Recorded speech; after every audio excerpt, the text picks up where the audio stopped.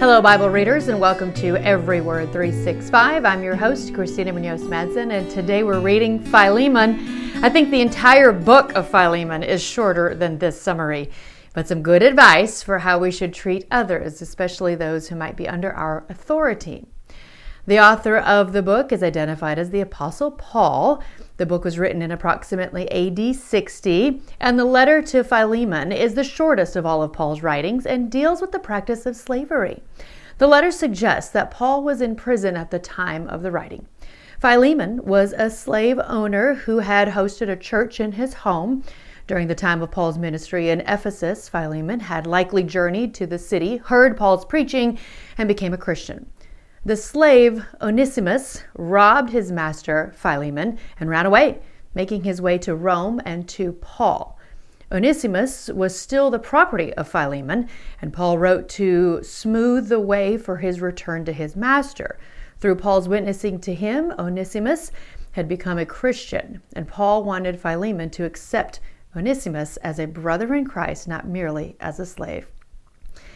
Paul had warned slave owners that they had a responsibility towards their slaves and showed slaves as responsible moral beings who were to fear God. In Philemon, Paul did not condemn slavery, but he presented Onesimus as a Christian brother instead of a slave. When an owner can refer to a slave as a brother, the slave has reached a position in which the legal title of slave is meaningless. The early church did not attack slavery directly, but it laid the foundation for a new relationship between owner and slave. Paul attempted to unite both Philemon and Onesimus with Christian love so that emancipation would become necessary. Only after exposure to the light of the gospel could the institution of slavery die. Perhaps nowhere in the New Testament is the distinction between law and grace so beautifully portrayed. Both Roman law and the Mosaic law of the Old Testament gave Philemon the right to punish a runaway slave who was considered property. But the covenant of grace through the Lord Jesus allowed both master and slave to fellowship in love on an equal basis in the body of Christ.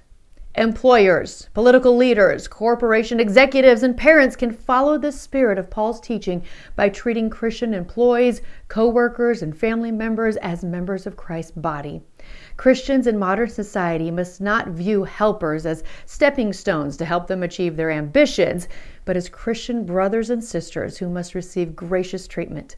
In addition, all Christian leaders must recognize that God holds them accountable for the treatment of those who work for them, whether the helpers are Christians or not. They must eventually answer to God for their actions. And all of that comes from gotquestions.org, and of course I'm including a link. The book of Philemon gives us a template for appealing to our Christian brothers and sisters about issues of disagreement.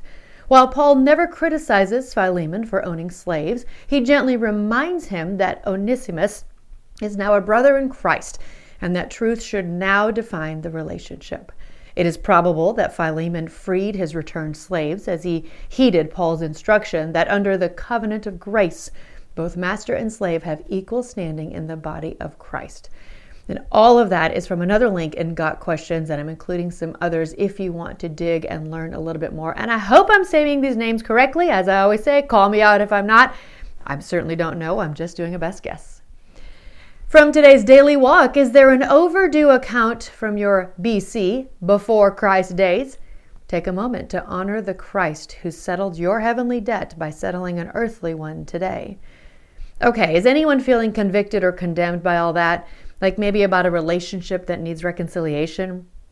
First of all, remember that God doesn't condemn, that's from Satan, but he does gently convict us. So if someone came to mind that you feel like you need to forgive, I encourage you to pray about it, and with the Holy Spirit's help, move forward with that forgiveness. That doesn't mean you're saying that whatever they did is okay. You're just forgiving that person, just as God has forgiven you. I've shared this before, but about a year and a half after my friend Ann Presley's murderer was sent to prison for life, I realized that I was harboring a lot of unforgiveness toward him. For me, that included nightmares and physical symptoms of stress. Well, with the help of a mentor, a biblical mentor, and a lot of prayer, I made the decision to recognize him as a sinner just like me and forgave him. And guess what? All those physical symptoms as well as the nightmares were suddenly gone. It was exactly what I needed to do. It's not easy for me to think of him as a brother in Christ or a partner, as this letter teaches. but it is essential to my faith walk to be fully obedient. So I just had to share that story. I'm also including the Bible Project overview video. And tomorrow we get to start another one of my favorites, the book of Hebrews. Happy reading. This episode is brought to you by Travel with Friends. At Travel with Friends, it is no secret that we believe in treating our clients as our friends. When we say it's in the name, we mean it. From the very beginning of your trip experience to the very end, we are here for you. Any questions that you have throughout the process, we want to help answer them. Any concerns that come up about your travels, we're here to listen and help you navigate your experience in a way that is comfortable for you. Our goal is to not only be a friend to our travelers, but to encourage and inspire them to continue traveling with us in the future and spreading their own travel stories with others in their lives as well. We love connecting with our repeat travelers and developing relationships that span over 3 decades.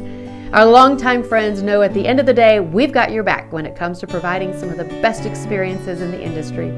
To all of our clients who have walked the world together with us over the years, we say thank you. To all of our new faces, we want to say welcome, and we hope you join our global family soon too. For more information, just click the link in this podcast description.